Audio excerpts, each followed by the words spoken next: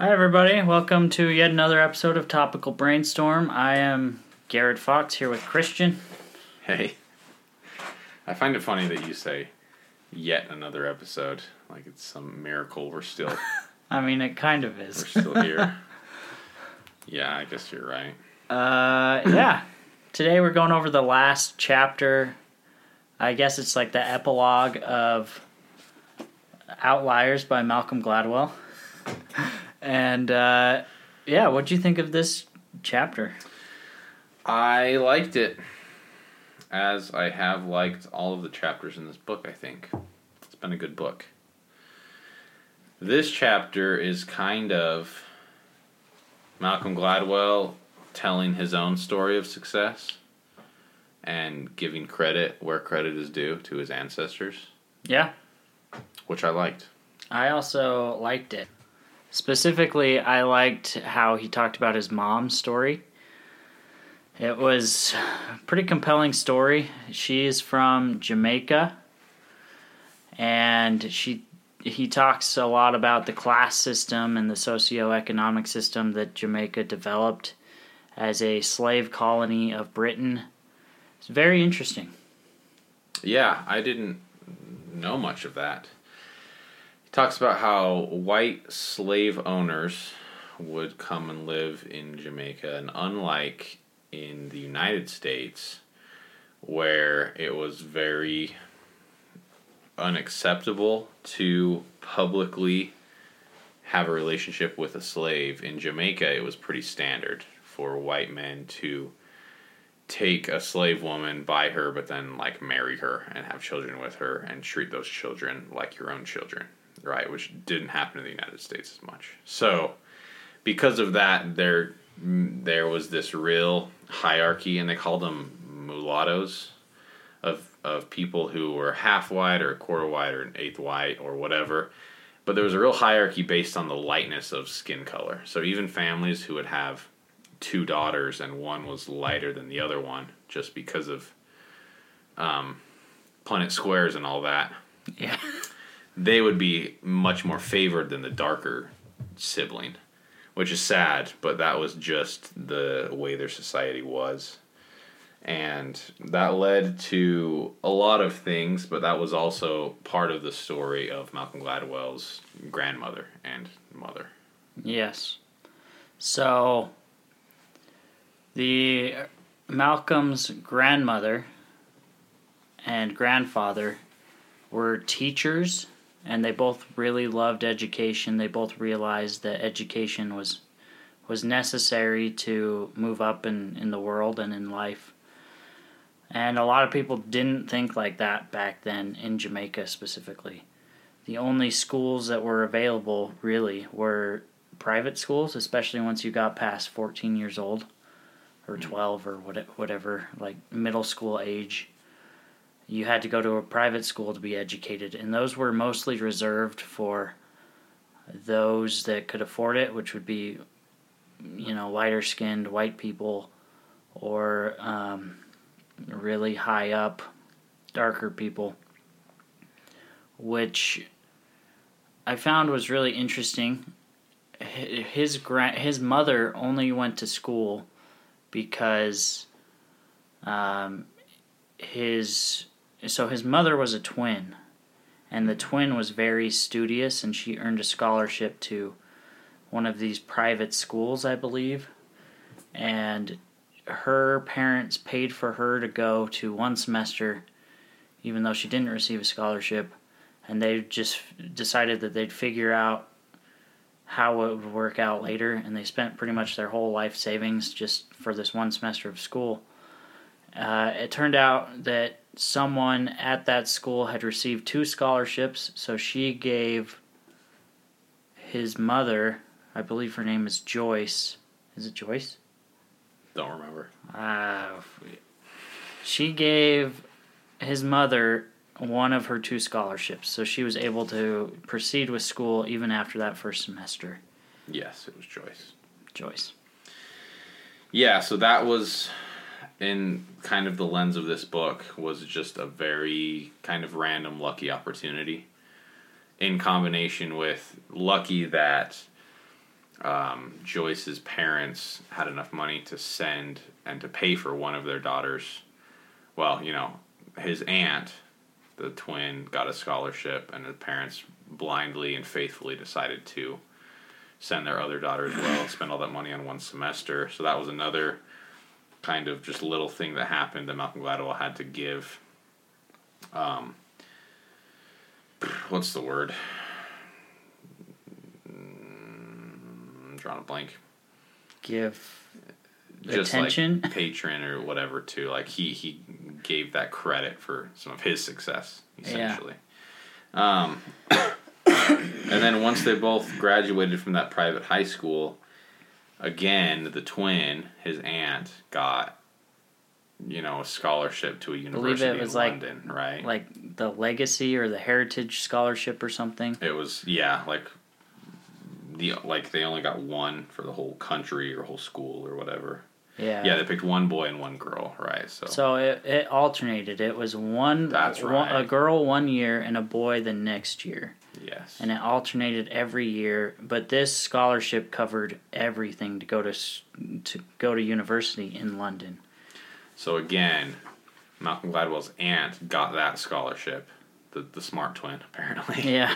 And she was able to go to London, but his mother was out of luck. But then the grandma, Daisy, went to a neighbor who was Asian who had a store and just asked for a huge sum of money to get their other daughter to London as well. And it seems unreasonable, but the store owner trusted Daisy, the grandma, and gave them that sum of money to be able to send Joyce as well to London.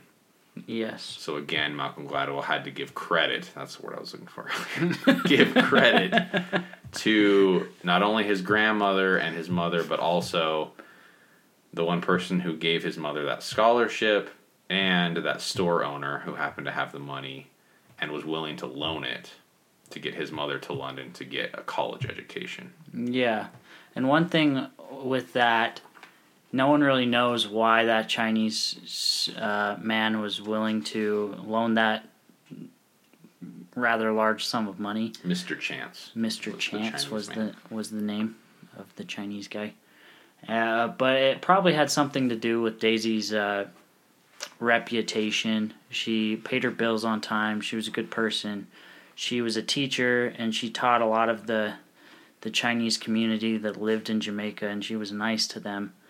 Which was, noteworthy because there was a lot of racism against Chinese people, correct? Yes. Yeah. Yep. So, Daisy, good person. Mr. Chance lent money. That's another miracle. This scholarship only existed because of the civil unrest that existed in Jamaica a few years before Joyce and her twin were even eligible to go to college. And England decided that they would try to rectify some of the injustices that were going on racially by providing more opportunities for education. And one of those opportunities was this gigantic scholarship. So Malcolm makes the case that his mother, Joyce, owes her education to the civil unrest that was going on, which is just a coincidence that created an opportunity for the aunt, which in turn created an opportunity for his mother. His mother went to England, found his father, fell in love, they got married. Yeah. I can't remember where I was going with that. I can take over. Okay, yeah. And then the point that I really liked about this story and that brought a lot of it together for the whole book, honestly, was she was in London and they finally found an apartment. Well, her husband did. The white Englishman husband found an apartment when he showed up later with his wife, the landlord kicked them out because his mother was from Jamaica, and although she was partially white, and a few steps up in that hierarchy in Jamaica, she was still at the bottom of the hierarchy in London, right? Because of the way their culture was. And one thing she said that I really liked was she was forced to acknowledge that anger for getting kicked out of this apartment they finally had found was not an option. Anger was not an option. And that as a colored Jamaican whose family had benefited for generations from the hierarchy of race, she could hardly reproach another for the impulse to divide people by the shade of their skin. I really liked that. I feel like that's some real self-awareness and like mercy that she's showing, forgiveness that she's showing to that landlord. But it also ties in really well to kind of the point of this chapter for me was giving credit where it's due to the opportunities, whether they be random or worked for, but the opportunities taken advantage of that you really were just lucky to get, right? And she was able to be very aware of the many lucky breaks she had received in her life and didn't allow herself to get angry over the one time she was, I mean, probably not the one time, but this big time where she was wronged, right? Which I really liked that perspective and that just like awareness and grace that she gave that lady. Yeah. That landlord. And you can count the opportunities that that Joyce had. An opportunity for her would have been that her grandmother was purchased. I don't like saying that, but it's true. Purchased by a white person a few generations before her, and because of that, her skin color got lighter and lighter, which blessed her economically down the road. That's one not miracle. That's one opportunity. Another opportunity would be that she was born to two parents that valued education back when people didn't value education in Jamaica at that time. Another opportunity would be her sister was really smart and earned a scholarship, which, the parents weren't going to let one twin go and keep the other one. And another opportunity was her mother herself was just really resilient and able to go ask someone for a loan when it was needed, and Joyce didn't even know about that till later. Another opportunity would have been the civil unrest that created that scholarship for her sister. All of this leading to her meeting, all of this leading to Joyce meeting her husband, and Malcolm even being born.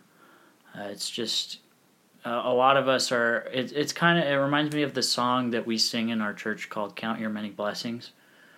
You could say these opportunities are like blessings, even though they don't always feel like it. And a blessing for someone may be a burden for someone else.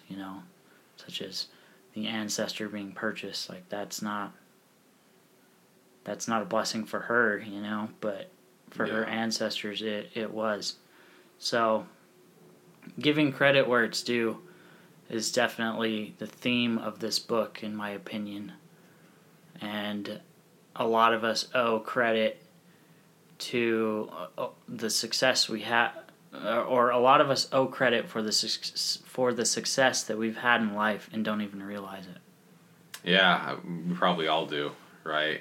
And surprisingly, that it kind of turns into a lesson of like humility and pride, right? Just being able to be humble enough to give that credit, because although we probably all have personal achievements that we have worked for and worked hard for, those are intertwined completely with like our legacy, our history, our community.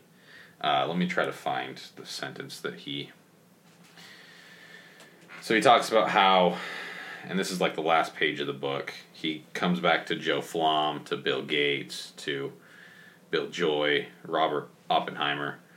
He says, all those guys could sit on their lofty perch and say, I did this all by myself, but they can't and they don't. They are products of history and community, of opportunity and legacy. Their success is not exceptional or mysterious. It is grounded in a web of advantages and inheritances. Some deserved, some not, some earned, some just plain lucky, but all critical to making them who they are. The outlier in the end is not an outlier at all. Pretty cool, like the way he put that, but essentially no one should and can really sit on their high horse and no one should be prideful about what their life looks like or what they've achieved.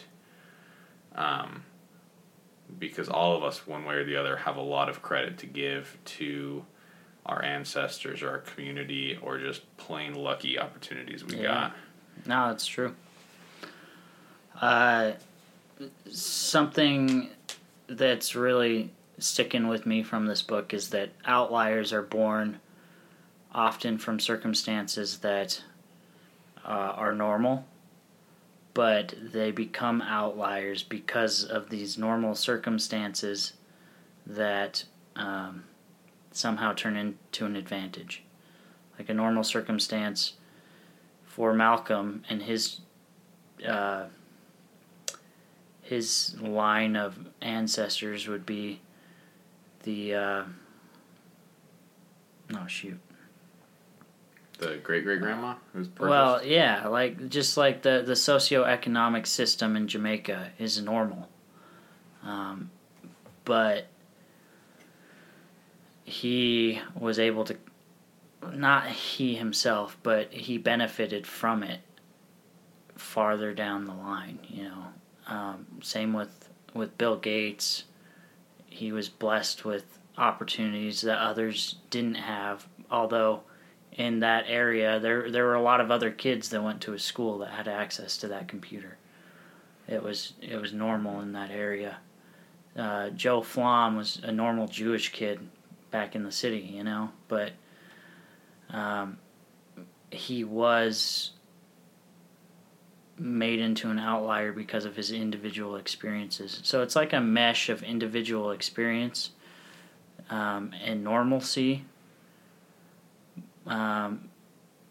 But you have to, if there's something that's keeping you down, I guess you have to figure out what that is, and you have to figure out how to get out from under it. And a lot of the outliers we see aren't really kept down. They just kind of stumble into huge success, which is interesting. Yeah. And, we're obviously talking about outliers on like a global scale in this book, right? He talks about Bill Gates, people who were like outliers even among other outliers. Which is, I feel like, sometimes hard to look at and to really take a personal lesson from, because obviously the other, billions of us are just pretty normal people. But I think we all probably have opportunities, or will have in the future still, opportunities that we can take to differentiate ourselves. If you're looking at work or in other aspects of our lives where you want to become an outlier in a good way, I feel like it's a good takeaway from this book is just make sure to look for those opportunities and be ready for those opportunities. And also give credit where it's due. That too, yeah. I feel like there are a lot of things you could take away from this book. Yeah. I feel like the main one that I'm going to remember is just there are so many people that I could never possibly track down and give credit to all of them for how my life is and how lucky I've been. And, you said count A lot your of them. blessings, like how blessed I've been. A lot of them are probably dead.